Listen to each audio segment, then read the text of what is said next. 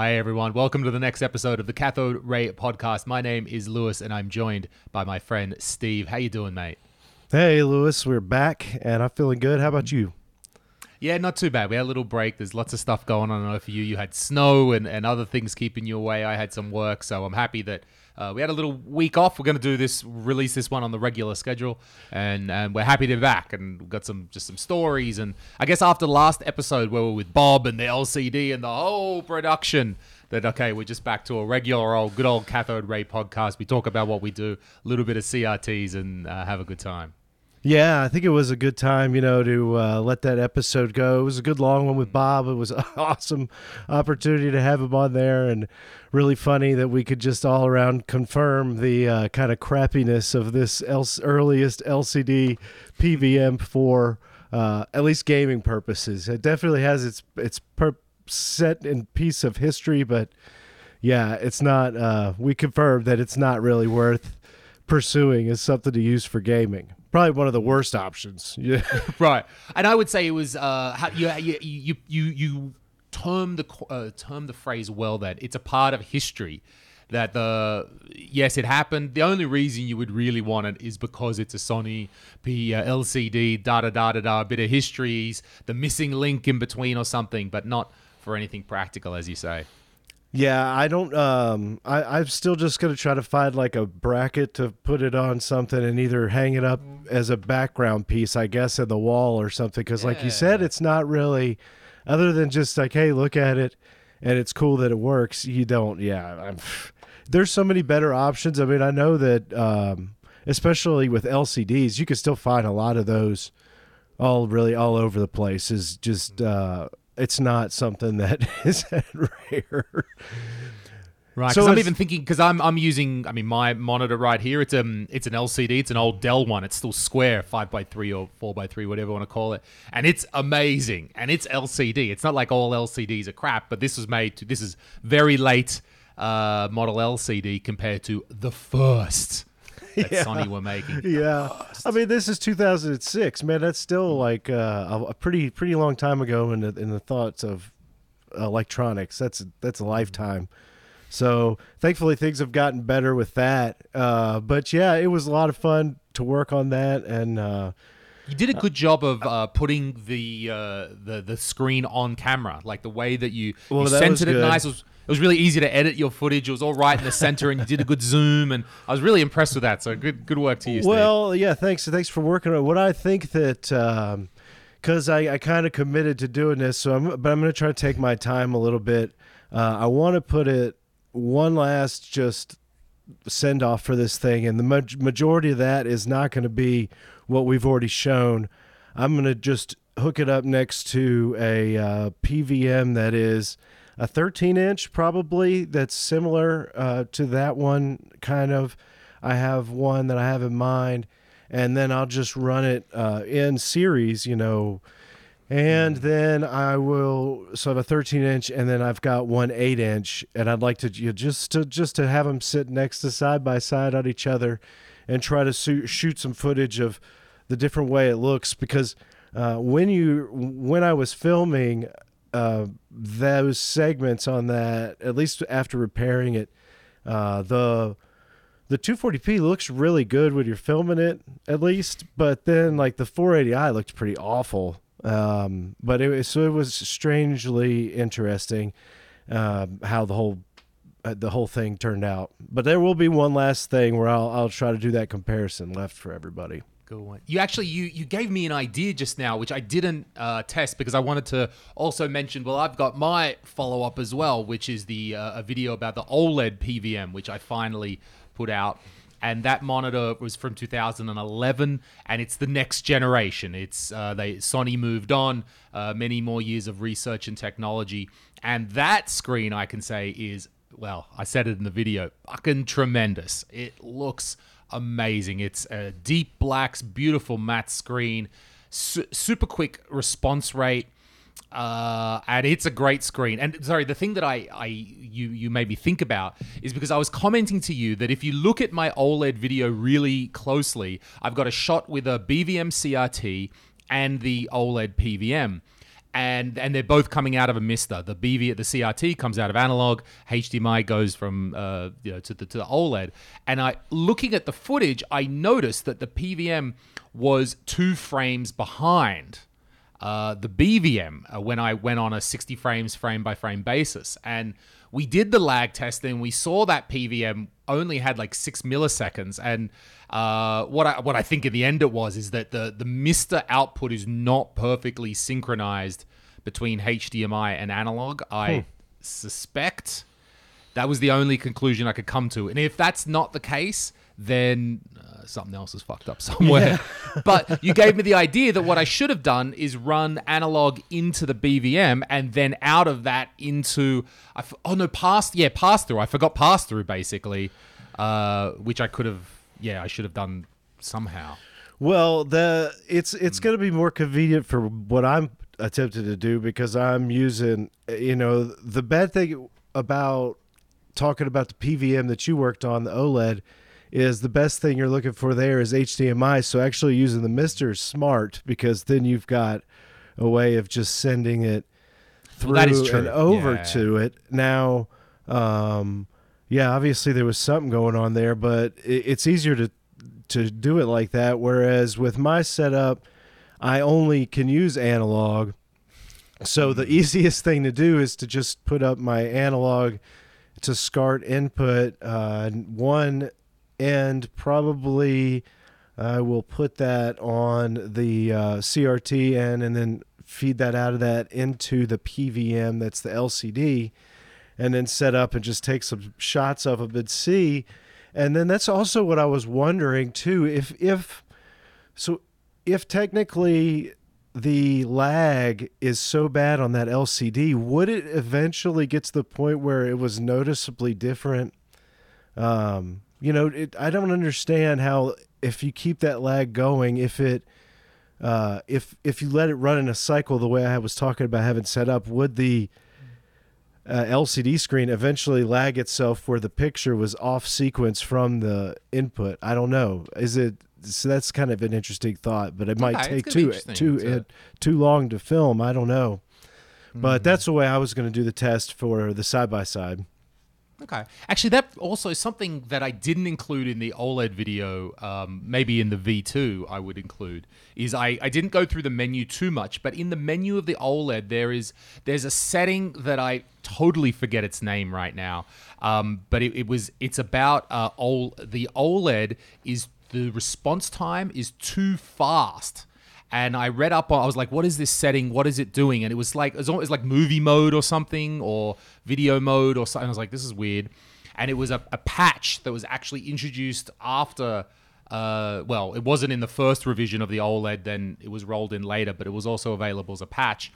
And it's something about the movie footage was not looking good on the OLED because the response rate was too fast. I think it basically, if you're running 24 frames a second of movie footage through it, the OLED was turning off too fast, and you were getting a flicker effect from your OLED. And I think it's holding on to a frame for a bit longer in movie mode.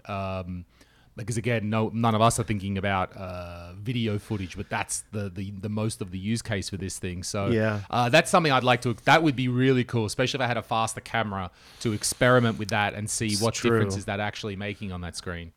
Yeah, if you had a very fast camera, it would be cool, or something to see if. Or like I said, or an extremely long amount of time to set something up and film it for days. But yeah, I don't know. I don't really know about, like, the good thing is I think there's still, your video left a lot that there still could be done with the OLED, and there's still like a lot of possibilities with that one. Whereas with my study on the LCD was kind of like disheartening to me at the end of the day, where put so much effort into it, but there's really so much lipstick you could put on this pig. It's not getting any better. It's like, it's just, it is what it is. And, but then it's kind of discouraging to think about, like, oh, more LCDs. And then I was like, man, it's just like the idea of more LCD stuff Just, But let me tell you, if we could get our hands on more screens, like maybe a later LCD, that'd be interesting. Absolutely. I think Revision that also made me think, though, the importance of if we find it and could get it to try to do this for the One Piece, just because there might be a situation where there might be something that is really good, and it all does have historical. Yeah, is there a good Sony? That was the first one, maybe the last line or something, maybe just before OLEDs. They must have done something, or I mean, and as you said, there's so much in this flat pro monitor area, and I think we're really some of the first creators to really dig into this in the retro space. So we kind of got this wide open field right now. I guess because there's not so many available. So well, it's really funny. Yeah. It's funny too because this would be like if we were the first ones to start working on CRTs way back before when they were really junk, because that's kind of what they are right now. One of the things that the video that I would have just had come out before this, you haven't seen it because it's still at the filming of this. It's from my trip when I went to Tennessee, and I was like, man, I'm going to be out of town. I want to do something creative. And I wound up filming, going to 3 different places that were stores in the area and just hunting for stuff. And, you run into these LCDs, and a lot of them are just the junk, but it's still fun to look at. But the idea is that there's still a lot of them out there. There's no hard... They're real easy to get most of the time, but it's just, is it a good one? Like, that's what I always look and see. Is it really even one worth getting? That's the problem. It's hard to know. The late model LCDs, the correct one. Actually, because I made a whole video a while ago about why I like these square LCDs. The ones that are still, look, you say 4x3, but I think technically it's 5x4. Someone will correct me in the comments, but I think they're technically 5x4, but they're square, non-widescreen. And for me, it's a great indicator that this is a decent LCD panel, because that was sort of, it's at the end, like when they've got a large square one that looks modern. So I happened to find, I already have 2, and I found another load of 8 of them at the secondhand store. I bought one more. I didn't take all 8, but I couldn't leave there without paying $8 for one more of these monitors. So I'm stocking up. I have 3 of these square LCDs, and awesome. They all have 5 millisecond response time. And I'm like, well, I'm keeping these. I'll keep these. These are the special ones for the future. Yeah, when we have the LCD podcast in 15 years. So there was one that I found that was in that old format, and it was a television. It was made by Toshiba, and it was flat screen with a built-in DVD player and component input. And I was like, maybe this is tempting, but then the problem was with the stuff at the place I went to was a Goodwill. You have Goodwills in your country, right? You said we have the equivalent of in Estonia. They're called Uuskasutuskeskus, but yes, Goodwill. Well, that sounds about the same. Exactly. So I go into the Goodwill. That's what 2 of the places are, and they have those things, but they are just covered in like this disgusting slime half the time, and it's just like, you don't even want to touch it. I did find a VCR, and then I was trying to test it, and it almost ate the tape that I was testing. So that was funny. But the real incredible thing was when I was filming this footage, I was looking around, and there was like 2 or 3 other people filming for footage for things, like out there doing the same silly freaking thing. I was like, oh my gosh, I was like trying to hide it too. So like I was like this, and because one of the stores I went to at the end, they were like not cool about me filming, and I was like, I'm just gonna sneak around here, like I'm holding my phone, like I got a crick in my arm, and just filming all this stuff. And how did you know they weren't cool with it? Did you ask them? Well, no, I didn't ask them, because I mean, you just get those vibes sometimes when you walk into a place. I mean, this is another place too that's in like a junky section of town. I mean, it is really shady, seedy part of, like there's this big parking lot behind it, and there's like mattresses and like crackheads out back just like losing their stuff, and cops always driving through there, because this is on like the outskirts of Nashville, and this store is here that's been here forever, but every time it is a journey just to get to it.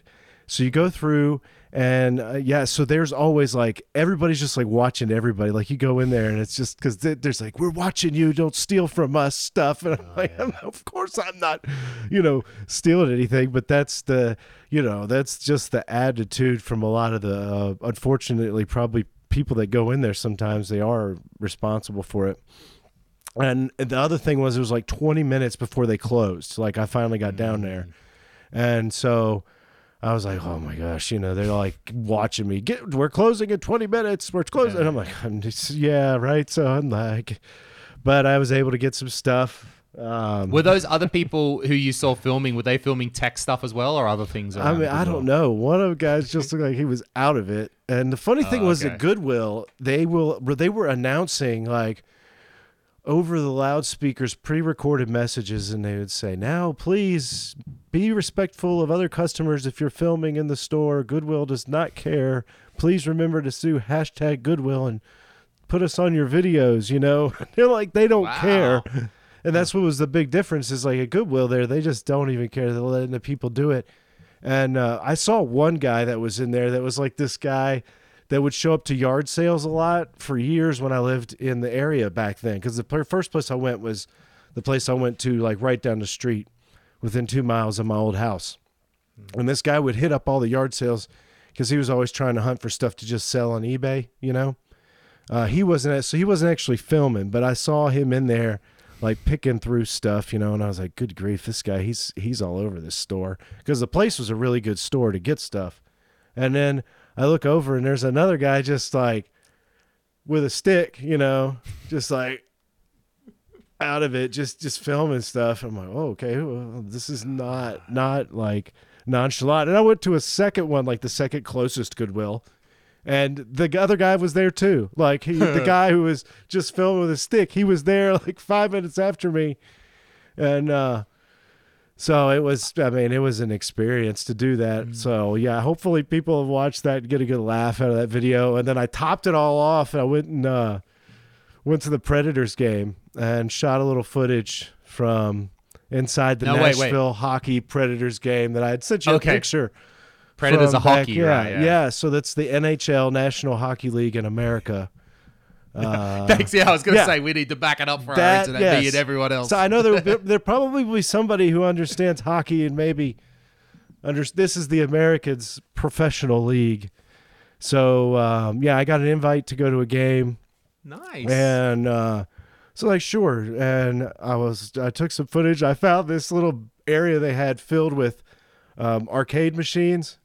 And so I took pictures of that, and of course they were all LCD screens, and I was just like, this is rubbish. You dig inside, there's probably like an original GBS 220 in there or something. It's just So but Steve, I don't want to give away too much of the video, but spoiler alert, when you went to this hockey game, did you get thrown out of this hockey game?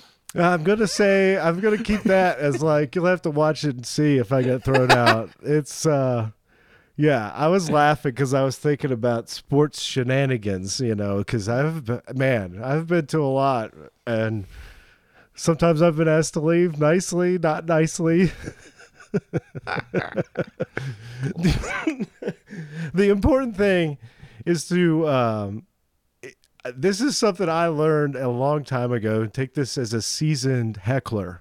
And I grew up heckling at the minor league baseball. And so you got like the Major League Baseball, which is the big show, they call it, here in the United States. And then you go under that, and there's the minor league, which is basically guys who are getting paid nothing to go out there and do this as their second job, as hopes that one day they'll make it to the show. And so I could go out to those games for relatively cheap, and then, they'd have these events where it's like, drink all the beer you can stomach. And so you learn then to entertain yourself by heckling these poor AA ball players to death. And the trick is, though, to never use curse words, because they have an impossible time like to get rid of you if you don't swear and like use obscenities. It's really funny. So if you can keep it, if you can keep it, you like, sir are no good at your job. Exactly, and make it ridiculous. Like, "You sir are terrible at this job. You should go home and retire forever," and like not stop to where like they're staring you down, and you go, "What are you looking at? I am extremely upset, and I am talking to you," and it just like. And it is just by the end of like the 7th inning, they're so upset that you know that like it's funny because you know like you're having probably an impact on that play. Right? Yeah, you're fucking with some guy. This poor bastard, he can't get into the main leagues. His second job, he's the wife's getting been paid nagging him. $10. He's still doing that shit, and then this fucking cracker up there in the stands is yelling at him. God. Exactly. So yeah, the last one I did get asked to leave recently for something, and maybe we'll save that one for another story. But yeah, I used to go to all kinds of different things. You know, what about you? Did you ever go? Like, what's the experience like? I know that you go mostly to events, but is there a sporting event that is big anywhere near there that would be comparable? Yeah, what would be big? Because then we have, I guess we have a major league or a national league of football, but even those are a few thousands or 5,000 maybe might come to one of those. No, that would be a national game. Then you'd maybe fill the stadium. I don't know, sports that we might go and watch. We were watching some mixed martial arts a little while ago. That was pretty cool. But no, not a lot of just getting out there and just watching sports. I do kind of miss that, especially in a big stadium, in a big area to go and do that. I think as an Australian, I miss a bit of cricket, I have to admit. I miss the cricket. Look, I understand it's boring as fuck. I understand you're looking at these, one guy hits it, the other guy runs across, and you think baseball doesn't look exciting. Wait till baseball, you see cricket. that's what I'm saying, not much difference. You know, there's a lot of downtime. And the difference with cricket, though, is that we have versions of the game. So there's a short version of the game that can be like, I don't know, a couple of hours, probably 3 hours, 4 hours. Then there's the 1 day version, takes the whole day. Then there's a 5-day version of the game. One game of cricket is 5 days, and it's the best. Yes. It's so good. There's strategy, and you just kind of have it on, and it's like the traditional thing we call the Boxing Day test. There's always a test from Australia and someone else on Boxing Day. So we all, Christmas, and it's all hot, and we're watching that, and maybe the game doesn't go for 5 days, so if you got the 5th day ticket, you never know. Someone can win the game in probably about 3, maybe they could win the game if they were real good. And yeah, it sounds like boring as dog shit, but geez, I miss it. I love it. You're out there in the field, a bit of yelling. And maybe this is our version in Australia, that because it's a big round oval and the two blokes are the two batters are in the middle, and then you've got the fielders who are positioned all around the field. So yeah, if you've got a fielder who's near to you on the field, you want to yell out to him like, "Hey mate, fuck, you missed it, you fucking or something like that." Or then he'll be out there in the field doing his exercises, doing some stretches, and then the crowd does the stretches with him and everything. Hey, your pecker's hanging out. It's like, yeah. So maybe cricket would be my one. That's cool. Yeah, so like they weren't one of the funny things I was thinking about when I was thinking about the sports stuff was NASCAR races. And are you familiar with this NASCAR race like that? Sure. Most people know NASCAR. Yeah, so NASCAR. And I mean, I'm talking about when I was going to NASCAR, it was like the heyday of NASCAR, early 2000s, right? This was when I was still in college.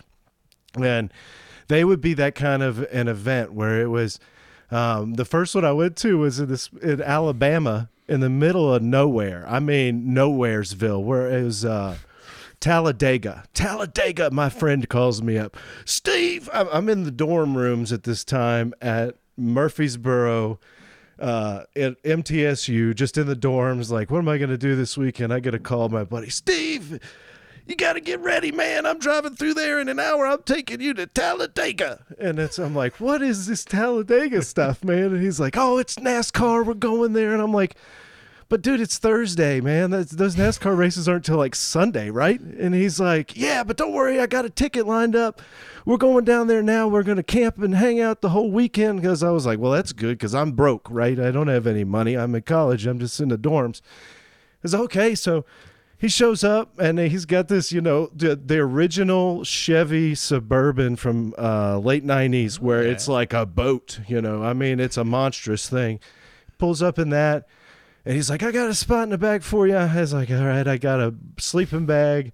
And there's like this much room in the back between all their camping gear and all the beer that's been brought for the weekend. And then a couple dudes like, yeah, we're going to Talladega, And I'm like, I don't even know what this is. And I'm like, yeah, man, Talladega, yeah, woo.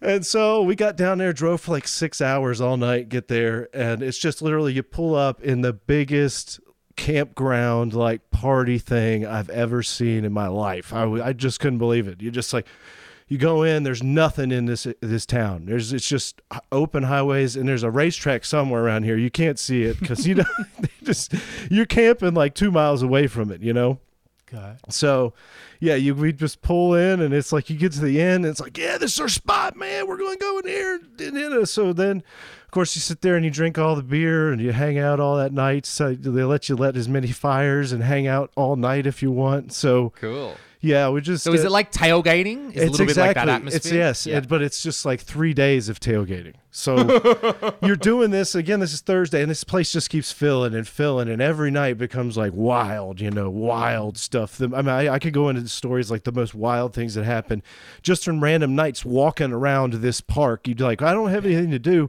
It's 12 o'clock. I'll grab some beer and let's just wander and see what happens. So, like, the guys who went with me was the guy I was telling you about just a second ago who called me. His name is Dave. So he's like, yeah, man, we're going, And the other guy who comes, his name's Jonathan. And Jonathan was kind of like, he was like the good old country boy redneck, like, but dirty, like perverty. And you're just like this old friend that you've had forever is hilarious. But he would get, he would drink, he would get crazy. And he had this... We go to these tailgate parties, and he had this chef's apron, and it said like kiss the chef or kiss the cook on it, and it had this towel hanging from it, right, like in the front. And the funny thing was is you'd pick the towel up and wipe your hands with it. Well, it had this big fake pecker and balls attached to the thing so like you lift it up and it would have a huge pecker and balls just hanging there. So it was hilarious. But the problem was is we seen it like 1,000 times. He would go to like these tailgates and wear it all weekend, and like sometimes only that and like some shorts, and just like this, like, hey ladies, how y'all doing, want to kiss the cook? And just like get out of here. So yeah, that's the other guy there at this crazy tailgate, and you're spending just days in here, and then like there's a race.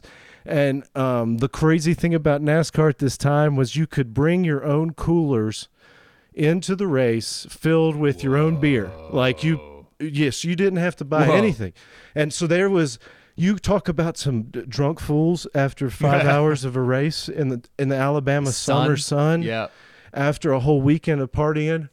I mean, I saw grown men the size of like 300 pounds passed out, covered in like beer cans, because they passed out like 20 minutes before the race. And like all these people just throw beer cans on them, like, oh, loser, you didn't make it. And so you just, I mean, it's the craziest thing. It was like really the peak time for NASCAR, because after that, people started losing interest. And it was just not the same. This was like something that, like, I went to all these races like the Daytona 500 and these Bristol night races, and these things were like the hardest ticket to get in sports when this was going on. Again, like 15, 16, 17 years ago, right after kind of the death of Dale Earnhardt Sr., was kind of when it all kind of took off. And so it was an interesting experience. After going to it that one time with those guys, I pretty much was like, yes, I will go. And I did. I went to, like I said, the Daytona 500. I went to that twice. I took my grandmother to that, and my mom and my wife now. She was just actually, like, we just started dating that time. So that was a fun trip. It's a little bit less party there. It's more of like a corporate event at that one. Okay. Is it because the where you went is like really out in the countryside, really the bumfuck nowhere, so shit gets wild? And how often back in that day, was that once a year? Or that why was twice a year. And it's this huge track, all right? And see, this is like one of the times they had to start changing the rules for NASCAR, because if you would go, it was a huge track, over 2.5 miles long, and they'd be doing 500 miles on this thing. And it would get all the way to the end, and they would have a caution because something would like happen, like a piece of a car would fly off, and then it would go. This time they would do like that 3 times or something, and if it just kept going to caution on the last lap, they'd just stop the race. And that had happened like twice in a row. Like this was the second year it had happened. I wasn't there the year before, but at this one it happened, and the crowd was so pissed off that they took their beers and they threw them like over the fence. Like thousands of people at this Alabama racetrack was filled, and beer. I mean, Lewis, I turned around and I was just watching because I was so scared somebody was going to hit me in the back of the head with a flying beer bottle because it was glass. I mean, like I said, they let you bring anything in here. And I mean, they're like, screw you, Jeff Gordon, they're cheating for you. Boom, boom, boom. And then after that, they like changed the rules where they're like, we won't end under that kind of a scenario. I can't remember the exact way it all played out, but they changed the rules so the ending was different because of it. And they had to like spell it out. But yeah, it was crazy. They were literally and no more unlimited beer as well. Yeah, I don't know about that. That was it was crazy. And then this was even funnier. Listen to this. So the area where this race is out in the middle of nowhere. This is so good. And you go, and there's only like 2 grocery stores and then a couple of truck stops here. And so you're going there Thursday, Friday, and then Saturday you're going there and buying as much as you want because they just keep them stocked for this weekend. But what happens is on Sunday, the day of the race, which is at like 2:30 in the afternoon, okay, which, after lunchtime, it's illegal for them to sell beer in this city anymore after midnight Saturday the night before. And not before a race or before any Sunday? No, any Sunday. They don't sell it any Sunday. So it's like so there's this rule there. So then when you show up to the store thinking you're going to get some beer, you can't that day. And there's literally like the largest chains you've ever seen from some kind of like Moby Dick movie that are like barred over the coolers where you were originally getting the beer. It's just filled with beer, but it's all been locked down, and there's like armed guards because they're like, don't you try come get some of this beer now, hillbilly. So it's give me the beer. Yeah, they're like, oh, I forgot to buy beer. And then you go in the parking lot and they're like, yeah, we got this Busch Light beer. It's only $50 a 6-pack. Yeah. It's like, dude, that's like, all right. Should have stocked up. You should have. Exactly. Well, it sounds like the car was full of alcohol. Oh yeah, it wasn't. It was just we knew that. We knew that. As my friends like, oh, you don't want to show up there and need the beer. That's what happened to this guy last year. And so he didn't have any beer on Sunday. He didn't go into the race. He had to buy all the beer there. So that's what they. That was the I like how he talks like he's like clever, like I've worked it out. I'm the genius. I've done it here. You got to buy the beer. I'm experienced. Well, yeah, this guy. See, this guy was Dave. Is his name? His old man was a truck driver, and he knew all like this backwoods stuff. Like I said, this is just one. We can go on these other times. I'll get prepared for something more, but Are all NASCAR tracks just round, or do they is it all for the basically most the part? same? They're like variations of round and like size. So they go as small as half a mile, maybe even a quarter mile. So it's really tiny, and it's super loud, and it's just like how I think I would love to go to a NASCAR race, right? I would love it. I think the atmosphere, all that crazy stuff that you talk about. But a little hint, Steve. Internationally, everyone looks at America and says, well, they just drive around a fucking oval around and around again. How dumb are these guys? They can only turn left. That's it. That's all they can do is turn left. That's it. Left. They I'm like, really? Nothing else? No just right turns. No way. No nothing. No, there actually. So there are like 3 or 4 road tracks that NASCAR will do. Now NASCAR will have a whole season of like, I don't know, 35 to 40 races, and maybe 5 of them will be on these road tracks where it does have turns, like an IndyCar race. You've seen Yeah, those okay, in like sure, a yeah. formula. Exactly. Just like that. They'll put them on that kind of a course. And so the guys who are good at doing the turns always are not good at this track. And there's always like some guys who come out of nowhere who are good because they normally just do that formula. And here it's it's a different. It's got its own league here, and so yeah, it's. But the majority of the big famous tracks. So for example, Talladega was one of the biggest in size, and so like you'd see the cars, and then it'd go like, and then they go way out into views over here, and then they come That's back. dope, though. That's pretty cool. And then it I would be can like get that behind all that. day. But see, the problem was when you would go, I went to a Bristol night race, which is like this short track in Bristol, Tennessee, and it was insane because there's 43 cars on this track, and it's so tiny, it's half a mile. All they're doing is this, and it's just loud. You have to wear earplugs. You cannot hear anything because it'll make your ears bleed if you don't. And you're just sitting there, and it's like, I think at the apex of this, there's almost 100,000 people at this event.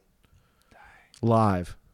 Crazy stuff. So To me, that would be the, like, while I'm saying, like, oh, the car just goes around and around, and what does it do? But to me, that then, I told you that I would sit and watch a cricket game for 5 days. Why? Because I love the strategy. So I get it. When you're going around and around this loop, first of all, you're going really fast. You don't have to stop for a corner or something. And I guess it's that long-term strategy. I slowly get up, I get behind the guy, and I don't know. It sounds like some strategic thinking in a well, in a NASCAR there's race. yeah, it had its own culture. It's definitely got its own thing going on there, man. It was like its own life force. Just like I feel like you go into almost any sports entertainment venue thing like that, and it's like the home team, and you get kind of a feeling sometimes where some of it just feels like, oh my gosh, if you were like an out of towner going to this game and showing up with this kind of fan base, you'd be like scared. I always remember feeling that way, like going certain things, and then other times you'd laugh because it would be the opposite. It's just like nobody shows up, and there's like this big empty space, and so it's kind of a mixed bag. It's definitely different now after all the pandemic has changed everything, but I also think you can see that too on the American television here. There's plenty of live sporting events every weekend still going, and they're filling up. People are just going to them. The hockey game was How many? it was people during the there? middle of the weekend. I mean, it was at the time it went going, it was mostly full. I mean, like 80% filled in this indoor arena, which would have seat 14,000 people if it was filled or something. So but yeah, It's good. It's good that people are going to sport. It's good that people are Right, getting it's- out, and that you're. I know in America you're free as you can be. We're not quite free. We're almost free here. We're getting to it. So It's nice. it was a good chance. It was not something I was expecting to do. And that's generally all these sporting events go for me. See, so I was glad to be able to go. The last time I had went was a while before all this stuff happened. It was actually like a playoff game too, so that was fun. But yeah, just good. there are some fun. I love it. I can't wait. sports Well, stories. when I come, we're definitely when Yeah. I'm having my trip to your place. Definitely, we're gonna be going to some. Well, sporting yeah. matches, So for sure. speaking of dates and ideas here, let's put a marker here. This only took 30 minutes for this announcement. I forgot to say. Important announcement, everyone. So, I will be back at the Music City Multicon. This is like so much advance notice. I've never given this much advance notice, Lewis. This is. Oh man, yes, we have over 9 months advance notice if anybody feels like coming out to the middle of nowhere, Tennessee.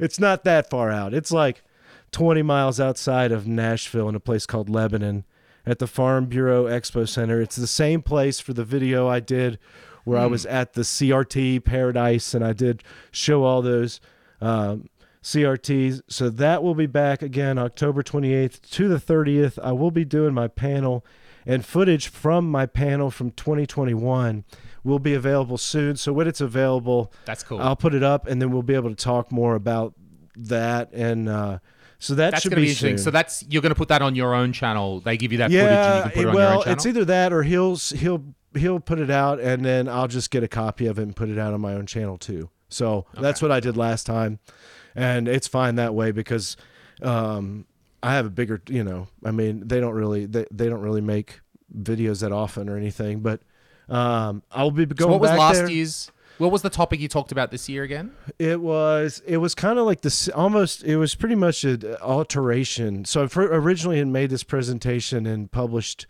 it, I don't know, man, it's been almost 2 years ago.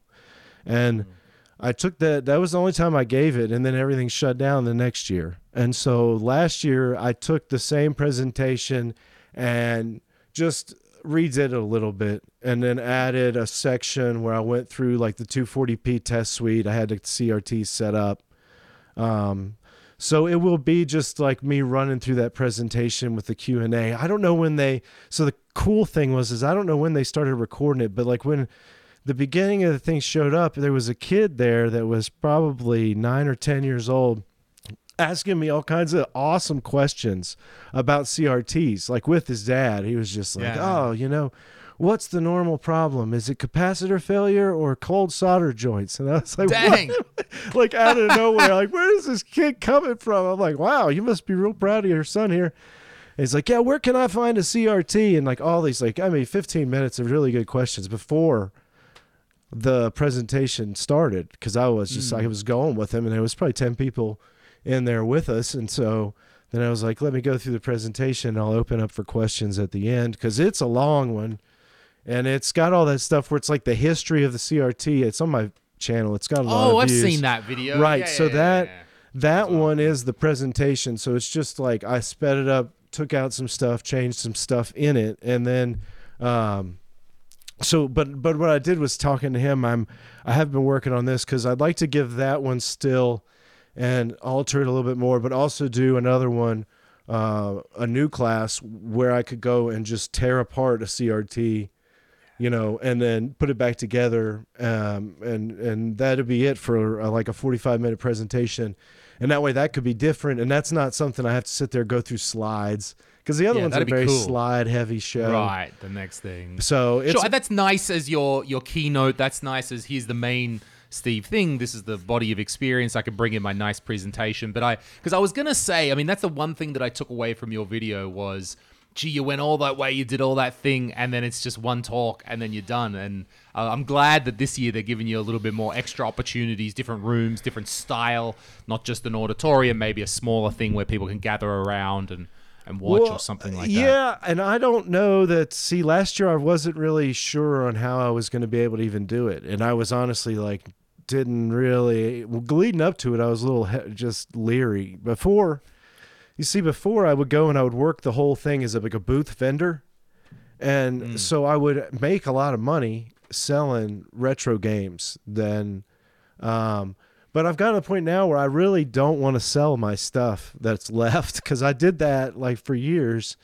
And a lot of that stuff I was like, I'll never find it again. But then luckily I did. But I still like the idea, though, of having a place where I know the owner. And like I said, I can go do all that. And I thought that would be a really cool thing, that if you ever were able to come over here, you could come that weekend, and we could do the whole podcast from there. And then, we could do anything, film for each other and stuff.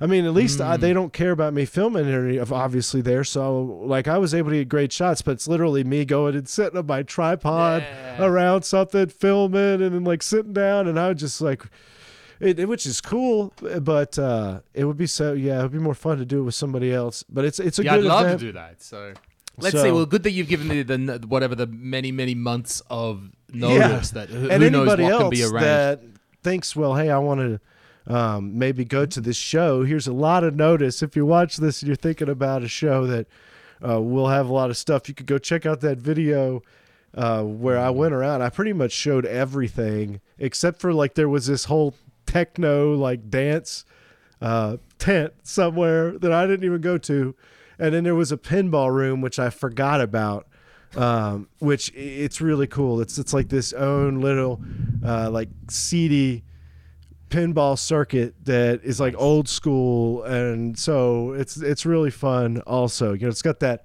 Are you familiar with like the '90s movie Kingpin, the bowling movie with Eddie Murphy, or no Eddie? What am I thinking? Not Eddie Murphy. Now I'm going to sound stupid. 1996 film. Yeah. Woody Harrelson. Woody Harrelson, yeah. Eddie Murray. I don't know why I said Murphy. Sorry, Eddie Murray. Sounds close. But anyway, No. Big Irm McCracken. Bill Murray. Yeah, so it's like this funny thing going on. So that's kind of like a good comparison there for I'd that, love so. to. I've also been thinking about what could we do if we were there, because my background, as everybody knows, is live events. I love live. I love events. I know how to put on events. I know how to perform at events. So I would love to not only do the podcast live. I know I've been hassling you that we should do the online podcast live one time when we find the right day and the right time slot and so forth. I've been experimenting with that. I just even wanted that. I want to do live, and the seeing the chat and having the interaction is something that really gets me going. So it'd be very cool to be at one of those events. Let's see what we can do. Yeah, I think it would be awesome to sit there just at like a cheesy table and film us and all this background clutter. And it's Halloween weekend, so there's always cosplay and stuff always going on. So it's not. There's a lot of interesting characters now at this event. There's also huge, at least last year, and I think it will be the same. There's this huge fighting scene, like fight game, Street Fighter, tournaments at this event where you can win money. So there was hundreds of people there just for that. So it was and it's a big event center. So. Sounds good. I'm looking forward to doing it live. I'm looking forward to just doing it not only with you in person, but I'd love to have a live show where we just get up here and do the podcast. Yeah, well, we could of course do that. I think that as well. So many options. So many options. We've run a few here in Estonia. We've run some of our guys in our management agency are pretty popular. So with popular podcasts as well, and we've run live podcasts a bunch of times. I would say. Well, not only a bunch of times to different podcasts, and probably I think we've done up to about 200 or 250 for a podcast recording where we actually sold tickets and so forth.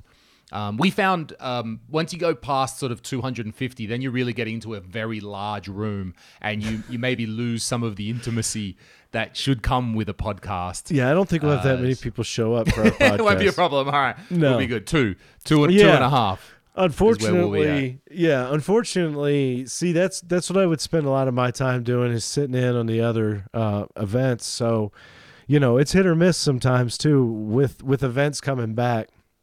I mean, I was thankful that, because leading up to my event, every other event didn't have a lot of people in it, and it was like, so it wasn't. There were more people than the first time, but the first time I did it, it was a room that, like you said, it was a room that's probably 1/4 the size of the room they had me in this time. So when you have, like 12 to 15 people in a room that seats 30 versus 20 in a room, 20 to 24 in a room that seats 100. You're having more people show up, but it doesn't feel like that, and then you really feel bad for other people. It certainly is a different atmosphere have in a large room. Two people show up in a room like that. Communicate with the audience? How do you get with them? And there's also, as a performer, how you fill the space in a way in my performance, and it's harder to fill that larger empty room and sort of be that show person and that personality when you've got such a big room. But look, I understand that's just part of conferences. There's a room. Look, you're the early one in the day. We understand not as many people come. We can't shift you, but there's little things. Yeah, I mean, sure, my whole life is thinking about what level is this performer at and what room can I sell them in. That's literally to sum up my business. So it's something I would think about a lot. I was actually on the weekend, I was performing at two events. I was the host on Friday and another event on Saturday. Both company parties, so companies are trying to get their. One was a small one. The first one was for a small crypto company here in Estonia. Very nice people. I was the host. They had a band. My friend did some other stand-up comedy. And then Saturday was a very 250 people for a bank, international people, fancy ties, the whole thing. So when I was there, actually, I was speaking to my buddy Anton, who runs one of the not tech companies here. So every time I was saying in a few of my videos that I know a lot of the companies that rent gear, that provide these technical gear in Estonia, because I work with them at these events. And lately I've been asking all of them. And again, I asked my friend Anton, I said, you got any of those Sony Pro monitors? And he was like, nah, mate, Samsung. I've got Samsung, but nothing Sony. And it's a funny end or addition to our conversation about LCD and OLED and all of that. I can go down and rent a whole bunch of OLEDs, a whole bunch of interesting other monitors, but it seems right now we're only really interested in the Sony ones. Beyond that, it's just the TV. I don't know. Yeah, I remember when when a lot of the first early flat screens that were in stores were Samsungs. It seemed like a lot of them were Samsungs. So they've always had kind of a reputation in that sphere of those flat screens. Compared to prior to that, there weren't too many Samsung CRTs. They did make some, but it's not like they made it. They were pretty much piecing together stuff from every other TV manufacturer that made like an RCA TV pretty much. But yeah, it's interesting to think about where those go. I think that the more you get into it, it's just like anything new. I think we're getting in here, so we're looking at the cream of the crop that we know of, and eventually we'll be working around different other things. Different and you'll monitors, get to different stuff where there is a good competition, for Sony, other than flat screens. But I always liked their flat screens. I remember being like blown away. A buddy of mine got whenever the PlayStation 3 first came out, and he had bought a TV to go with it, like a nice one, and that came out at the same time, and it had like the glass edge around it for widescreen, and it was 1080p. It had a high refresh rate, and it was like the best thing I remember seeing. I was like, this is a beautiful thing. So they're still out there. I wanted to ask you, actually, that reminded me of watching your last video on the BVM, the F1E or E1E, what was it? F5, I actually wrote it right here. BVM 14F5U. That's right, the F5U. I was very interested because I have some very similar monitors. I have the E1E, I think, as well, a couple of those. But what I was impressed with was how good your filming of the CRT screen is. Okay. A little bit of rolling, but really not much overall. Talk us through some of those things that you're doing to get great shots of a CRT. Okay, so lighting is unbelievably important. So the first thing is in the basement that you're in, not this part, the bunker part. It's got low light. There are a couple skylights like this, and then a bunch of lights that you can turn off on the ceiling. And you could do the same thing in here. So I have to wait till like the sun goes down. And the big part about that is you're eliminating the glare. Like, if you go into a room and have that stray daylight, it's going to be a real tough thing to try to get that glare. Then you can go in after the fact and introduce lights. And the funny thing is with the CRT filming, it's more about kind of getting light behind it, the CRT. So I'm using my shadow lights to project light behind it. At the same time, I can't aim it so that you could see the light off the screen. It has to be kind of situated in a spot to the sides. And sometimes I don't need that much. I can get it with my overhead lights combination wise now. I've got so many overhead lights that I can like click them all off and just use like one back one that shines down. And so that's much more helpful, especially with no backlights. And then you have to set the camera always to be 60 frames per second. Okay. And then, so that's an important thing, is just to have the settings right. But it might be different if it's, I don't know if PAL stuff scrolls at a different rate, doesn't it? Yeah, we'll have to. I guess we'll. So that that'll if you be have an advanced PAL, topic. What yeah, to do with I don't that, know because how I that's don't gonna go. ever film PAL, so that could be its own interesting thing. I'll have to investigate on Right. this side here because I run this camera that we're watching now at 60. Yeah. It's a setting that I can switch it over to 60, but it's true. My CRT is going to run at 50 no matter what. Yeah, see, so here it's like 59.97 frequency, so that's close enough to 60 where the camera doesn't usually show the timing as much. Now, the last thing is is the actual what you're filming. So you can't. It's very difficult to film something that's bright background. You know, like for example, some screens have a black or darkened background, right? And those are going to film incredibly well. Like for example, the opening stuff generally for like Castlevania games, right? How it's got the black, it's basically a black background with reds, blues that are used in the other stuff. Whereas you try something different, it can be more difficult depending on what that background is. It'll just flash. Something and then bright the camera and flashy is going to be much harder to use. Camera can't pick it up as hard, and you might get effects like that. You can also, a lot of times it's just an angle that you're shooting.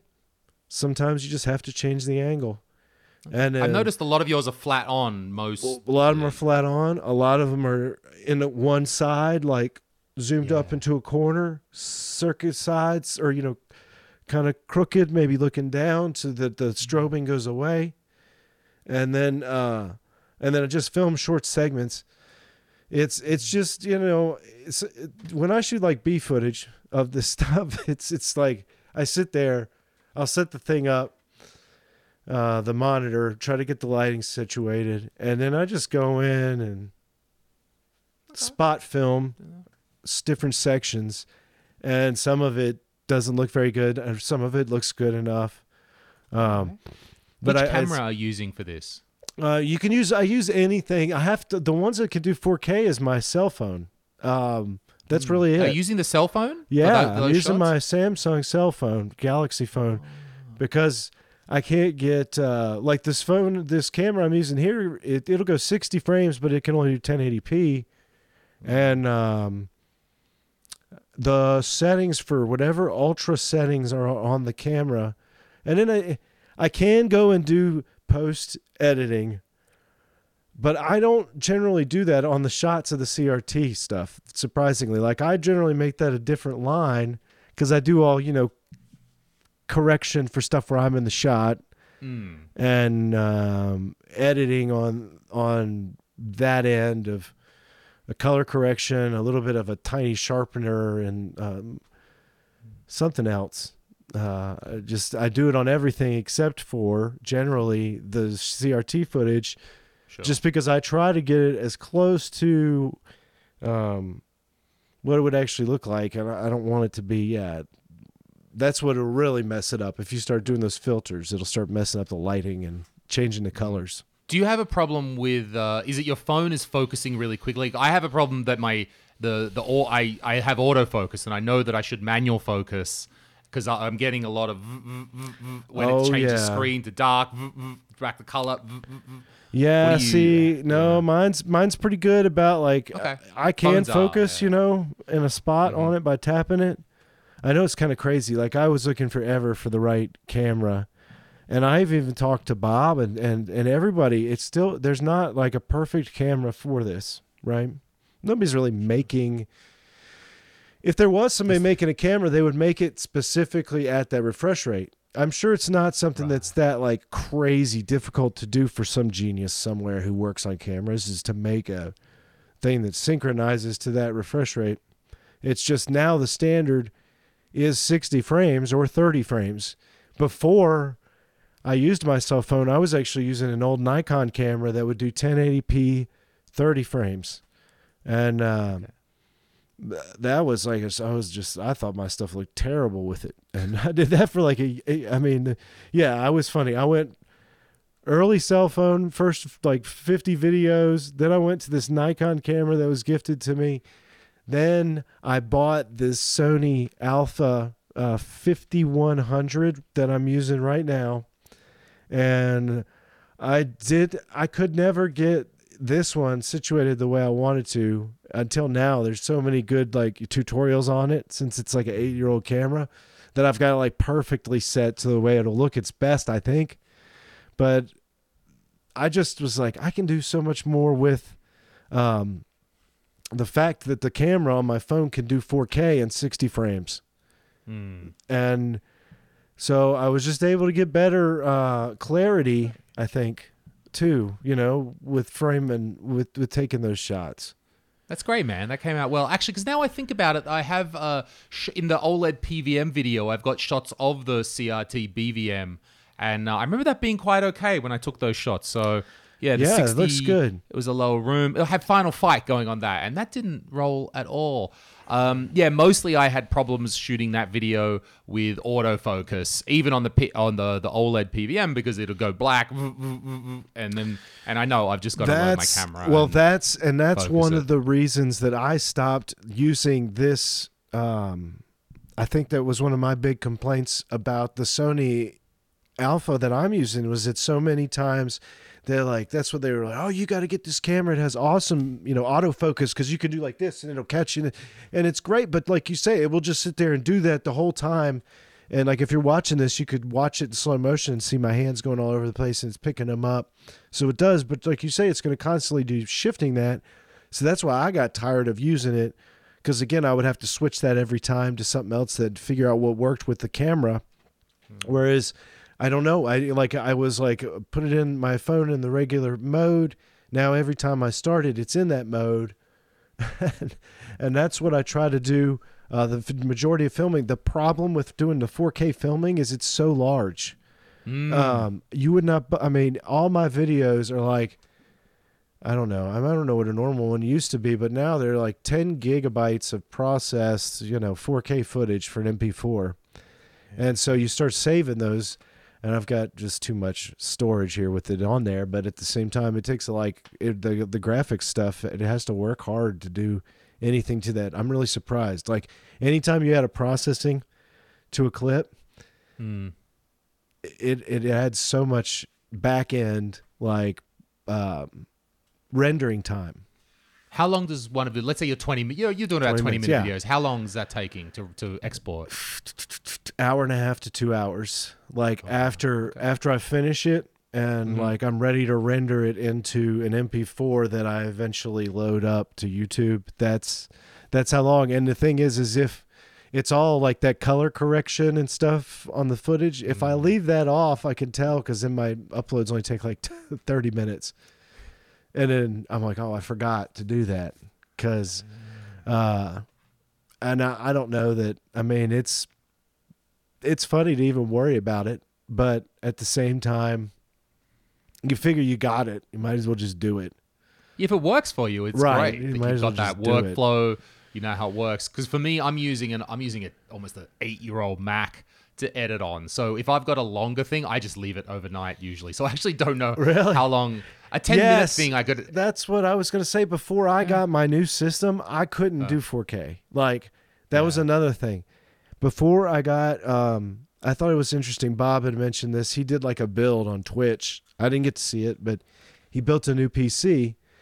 And that's the issue, is you need a good graphics card to at least be able to edit this video and do a lot of things. If I tried to do the color correction to like 1080p footage on my laptop, which was a Dell, it would crash it. It would just freeze and crash, and I just couldn't do it. Whereas with this system, it was opening up where I could do anything. Because I don't know how. Like I'm not good at, like if I could do graphics and stuff, I could do it. But it's like so hard to learn each new of these new things. But yeah, that's what. So I'm learning like things and things that I just wasn't able to do before due to the technical things. Now I can, because it just takes more stuff. It took 9 months to get that graphics card. Oh, that's right. Because the shortages of the Well, video yeah, card. and it took 9 months, and I got on a wait list for evga.com. And if you've never bought a graphics card from them, they'll put you on a wait list. and they'll give you like 3 to choose from. You get to choose whichever on their list, and then they'll let you know when one's available. And they give you 20 hours to buy it, and then that's it. Right. You lose if you don't. Well, let's hope things are changing. I've been reading that with the cryptocurrency crackdowns around the world, that this is now meaning crypto miners are not buying GPUs, which is leading to price falls. I hope this comes out. I don't know if this is just some media kind of shake-up that I heard. It would be good if it comes out like that, because I don't have a tower PC. I use a mini PC and my old Mac, and it's fine. I get if we do the podcast, I just leave it overnight. It's, I can't, with the time zones anyway, it's no use me getting one out really soon anyway. I sort of need to wait a while.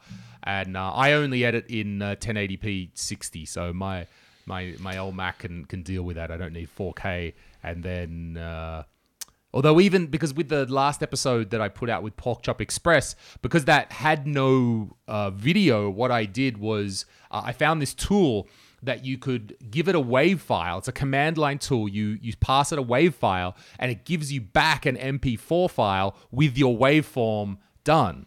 Like a heartbeat waveform looking. Little bit, yeah. Like if you watch the Pork Chop Express video, you can see it's sort of it kind of, and it's something rather than a static image, and it's synced to the audio, and it all makes sense. But that was taking 5 hours to export itself, so I had to wait one overnight for that, get that file, then overlay that video in Final Cut, then do another export of another 3 hours or something. But that's fine, I'm in no rush. Yeah, it's funny, it's just like how much time do you just keep putting into a video sometimes. It's excuse me. I often wonder myself, like, will it really matter if I add like this little graphics to this one little scene? It's like, it's not going to get 1,000 more people to watch it. That's true. You got to get it at some you stage. You got to get it ways. out the door. Otherwise, no one will watch it if you forever are adding those bits in.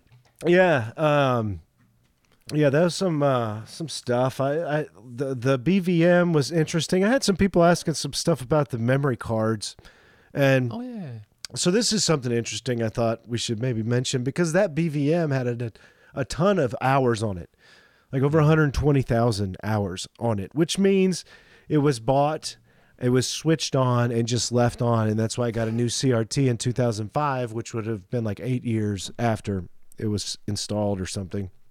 So 120-something hours, 1,000 hours, because it's like 13 years, right? So that's a lot of time. If it's just on all the time, that's what it comes out to.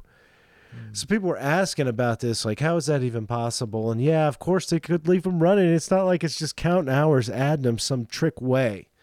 But it did make me think, because this person left a comment saying that the memory card could have a battery in it that goes bad. And that's very true. It's an SRAM video or memory card. It's very old school crap. But those memory cards they don't stay in the unit though. Are we no, talking about that's what I'm saying. Like, he was thinking, he told me, oh, well, it can lose all its functionality if you take the memory card out, and it doesn't have, basically, if the battery goes dead in the memory card. And I was like, that's not the way this is working. All that information is stored in that first board with all the VGA looking inputs in the back. It's like ISR board on there. Oh, that input board with the next to the input boards with what looks like VGA connections. Oh, yes, on the end. It's typically on one side, on the left side or something. Yes. Yeah, okay. That's where your data is stored for your BVM, like the hours and things like that. And but this made me think of something that was key. So if you have hours on your BVM, they're all stored on that card. And that card, if you took that card out and put in a card you found from another BVM that said it had like 15,000 hours, then the next person thinks they have a 15,000 hour BVM when they really have 120,000 hour BVM. So I was like, it's like odometer fraud. It is a little bit. So I remember there's a way to check, and you gotta go ahead. I was going to say, I do, because I have of those, the BVM F1 or whatever's that I have like 4 of them. I had 5. Vlad's got 1 now. And I think only two of them properly work. Like I've got enough bits to make all two work. And I was swapping around those cards at one stage to diagnose problems. And I found that it has to be exactly the same model. I think like even if you say like the F1E or what E1E, whatever, it has to be exactly. I have one of them that's a bit different and it didn't work. That odometer fraud works to an extent. Well, but there's a good thing you can check it. So that card that you remove, it has the serial number for the monitor, and you could take the serial number off that card and go, and if you look at the frame for the monitor under the top shell, it'll have the serial number, and those numbers should match. And the serial number will even be in a third place. It's like a VIN verification. Well, that's true. So the serial number is going to be on the back of the monitor, on the card, and on the frame inside. Yeah. Is that the three you mean? Yeah, so it should be on all that stuff, and it might even be on another spot somewhere. But you can verify that. But that's not the only one that I had seen with over 100,000 hours on it. I've seen plenty. Like okay. And there's nothing on the tube, so you couldn't tell anything about the tube. The tube had been replaced, obviously by the sticker, but and only thing I did notice, I had to actually add, and I didn't do this on that video, I had to add a purity magnet, which is a little circular magnet. We've talked about them before. I had to add that to one of the corners behind like the top corner because there was a purity discoloration that wouldn't go away. And it was because they'd reset the tube and they just didn't do that with the new tube. They just put the tube on there and set it and then got it to mostly good. And in 2005, they just swapped it and said, hey, this is an old monitor probably. This is the best it can do. So I was able to go and add a purity magnet and balance the color back out, which was a good thing. But I didn't. That actually was not on the video because basically I did that first and then came back later and decided to do the video on the monitor when I took the screen layer off because I was like, I'll have to take that off eventually. And so that was one of the things that, so that was like a load. I've got one more monitor that's on my maybe videos to work on list. And that would be a Panasonic from that list of, or from that load of monitors that I worked on. It's a BTH 1350Y, which is like a 600 line monitor. And okay, not too shadow bad. mask. And it's a professional level. Yeah. And this one's actually made by Panasonic. The other one I did was made by JVC. Inside, it just said Panasonic on the outside. Yeah, Panasonic. That's interesting. I don't think we've seen much at all of Panasonic Pro monitors. No, just the one, that I did last time. It's from the same guy. He owns both of them. And they're both really good monitors. I'm trying to see if there's anything else. Really, that was it. I did tell you this just before I got on here where I was working on a 20L5 that had some problems. So that was one. Okay, you fixed that. I just fixed it like 5 minutes ago. So I've got a little video coming on that. Okay, it's nice. It was actually something where Save on Pat was like, "This is what's wrong with it," and he was right. This is what's wrong with it. So I was like, "Yes, easy." But that's pretty much it. Yeah, maybe we'll wrap it up soon. Yeah, this is probably a good spot to just like we could talk about more stuff on the next one, unless there's something else you think that. No, I think it's all good. I got more. We always got more stuff for next time. Right. We got next week. So yeah, cool. I'm trying to think. What have I got coming up? The only thing that I'm going to be working on in the next week, I'm waiting for just a few simple components to come in. I'm working on I said you would call it RGB HV to RGBS converter. So the use case is we've both got the GBS units, the GBS control. That's very popular now as a cheap retro scaler. And that unit only outputs RGB HV, so with the horizontal and vertical sync together. And even if you output 240p or 480i or whatever it is, it's always HV. And I had this idea that I'm like, well, I've got the Antonio Villena adapter for Mister. And all that basically is doing is taking RGBS plus 5 volts, true, and then it converts it to composite and S video. And I thought, well, maybe it's going to work on the GBS control. And so what I'm going to do is just make a small VGA dongle, passes through RGB. I'm going to get 5 volts out of the original unit from somewhere, pass that into pin 9, and then just the simple circuitry that you can get from Retro RGB that's been designed by Steve from HD Retrovision. Because if you're trying to combine H and V, you can't just stick 2 wires together and you can't use a Y cable sort of thing. It's a pretty, it's like 4 resistors and 1 transistor. It's not a difficult thing.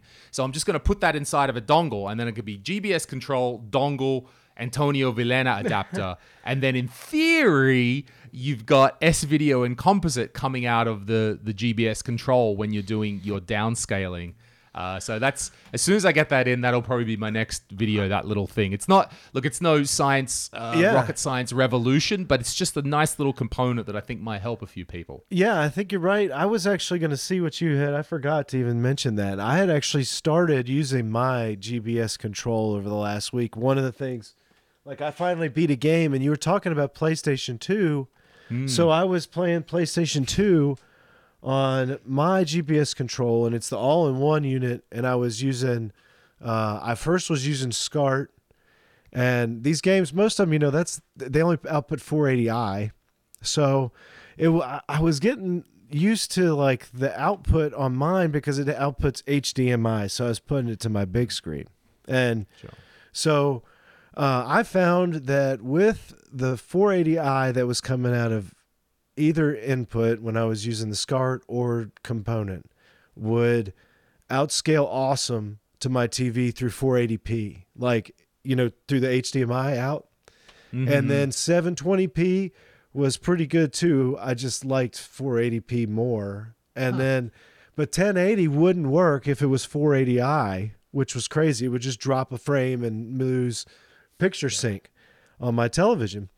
And if I got it up to 480p, it would go to 1080p and output 1080p. So I didn't know if, it's such an odd, like, open source piece of machinery still, but I was like, I really did like the way it was handling that 480i and flipping it out to 480p out the HDMI to use on the TV. It was doing really, really good at that. Because I think that's one of the problems with a lot of the games on the PlayStation 2 is they're in 480i. Right. And so I know that was kind of interesting. Yeah, I spent a lot of time working with that thing last weekend. Okay, yeah, me too. Yeah, because I wanted a way to put my PS2 on my VGA monitor because I just have one screen here. So that's really straightforward. I've already got that going. Composite in, VGA out, that's fine. Because if... what was I gonna do? Oh, yes, the other use of this, my little HV to singles to C-Sync adapter, is then I could take the Time Sleuth, go Time Sleuth, 240p, HDMI to VGA, then use this, then I'll get 240p composite out of the Time Sleuth as well. So this little adapter has a second use. So that's going to be the second part of the video, is getting composite out of the Time Sleuth. Yeah, that's cool. Yeah, I need to get... that's what I do whenever I see LCD now. I just want to use a Time Sleuth on it. But yeah, I think there's a lot more to explore with that GBS control. It's kind of interesting because, you're using one side of it, more of a homebrew end, and I've just got the finished product. And I'm using it, I think, for something kind of different where I'm trying to get HDMI more of a... it's more of like an extremely workable but cheap. I don't know. You could insert your other better version here, whether you say OSSC or RetroTink. It's not going to be nearly as good as that stuff. But it is less. good. Like, I don't know. Obviously, like you say, if I'm playing retro games, I'm going to use Mister, and then I can do whatever I want straight out of it, right? But if I'm going to use something that's not available on the Mister right now, and I could go through the component cables or composite cables into the flat screen, but I actually think a lot of these TVs are doing better running through their HDMI ports. Mm-hmm. And I think Well, that's kind of we've like seen what that we've with been our seeing. testing. Yeah. So I feel like, that's like at least opening something new. And again, this product, I can't remember. It was like $120 assembled for me. So, it's right in that price point. And as of we're sitting here, like I hated all the filters, like the little filters that it says were Scanline filters. I didn't like any of them. I turned them all off. And then I did On the Mister. No. I'm sorry. Oh. On the GBS control. Oh, okay. So when you go, it sends out a Wi-Fi signal. So you get on a different computer and you pull up the controls. You've done that? Yep. Yeah. So when you're in there, there's one of them that select filters, and I didn't like any of them. But there was like an auto gain that would up the brightness. I liked that one. That one worked well. There's also a centering scaling thing. I thought that was very cool. When you're like thinking, it's definitely, there's a definitely top tier product like the RetroTink 5X. It's obviously, it's not the same product. It's like nowhere near it really, because you don't get all the filters, you don't get all the support, you don't get, like you say, we're having to deal with just SCART and component in and maybe RGB through VGA. But overall, it's still a fun tool, I think. I like it. I think because on the other hand, when I made one myself, I was actually just for my own, just sort of making sure I'd covered all the bases. I was rewatching Voltar's video where he shows how to make one, just to make sure I'd got everything correct. And he quotes about $47 to make it. I want to say, because I know that he would have bought that off Amazon. I got all my shit from AliExpress, and I reckon I screwed that down. Yeah, I waited a month, sure. Yeah. But I reckon I screwed that down even further. I reckon I screwed that down maybe even to about $30 or something like that with all the bits. So See, that's incredible. extremely affordable. Like, that's way awesome if you do it that direction, and you're only paying $30 or however much. I don't know if that includes. Because, mine's a little bit different. There's probably a couple more pieces. Maybe you that's got more 20 bits and more pieces on bucks if you want everything. But I did see where people were selling like these on eBay pre-assembled for like $190. So I feel like that's a bit of a stretch. It's a bit much. By that stage, you're almost hitting the... No. Yeah, you've got... secondhand OSSC level, Right. secondhand maybe RetroTink. You could just... You a could little still bit do more a for retro 5X. tank, whatever it is, the one that's still stocked, that's in between there, that's like that price okay, point. yeah, he's still got a few there. That is like the component and stuff, but yeah. All right. All right, Steve. We're going to Let's wrap it go. up. Let's do it. We got people here. Thank you very much for watching. And not just an episode of us talking about what we're doing here. Look forward to next week. Steve, good luck with your videos this week. You too, Lewis. Thank you. All right. See you later. Bye-bye. And record. Yes.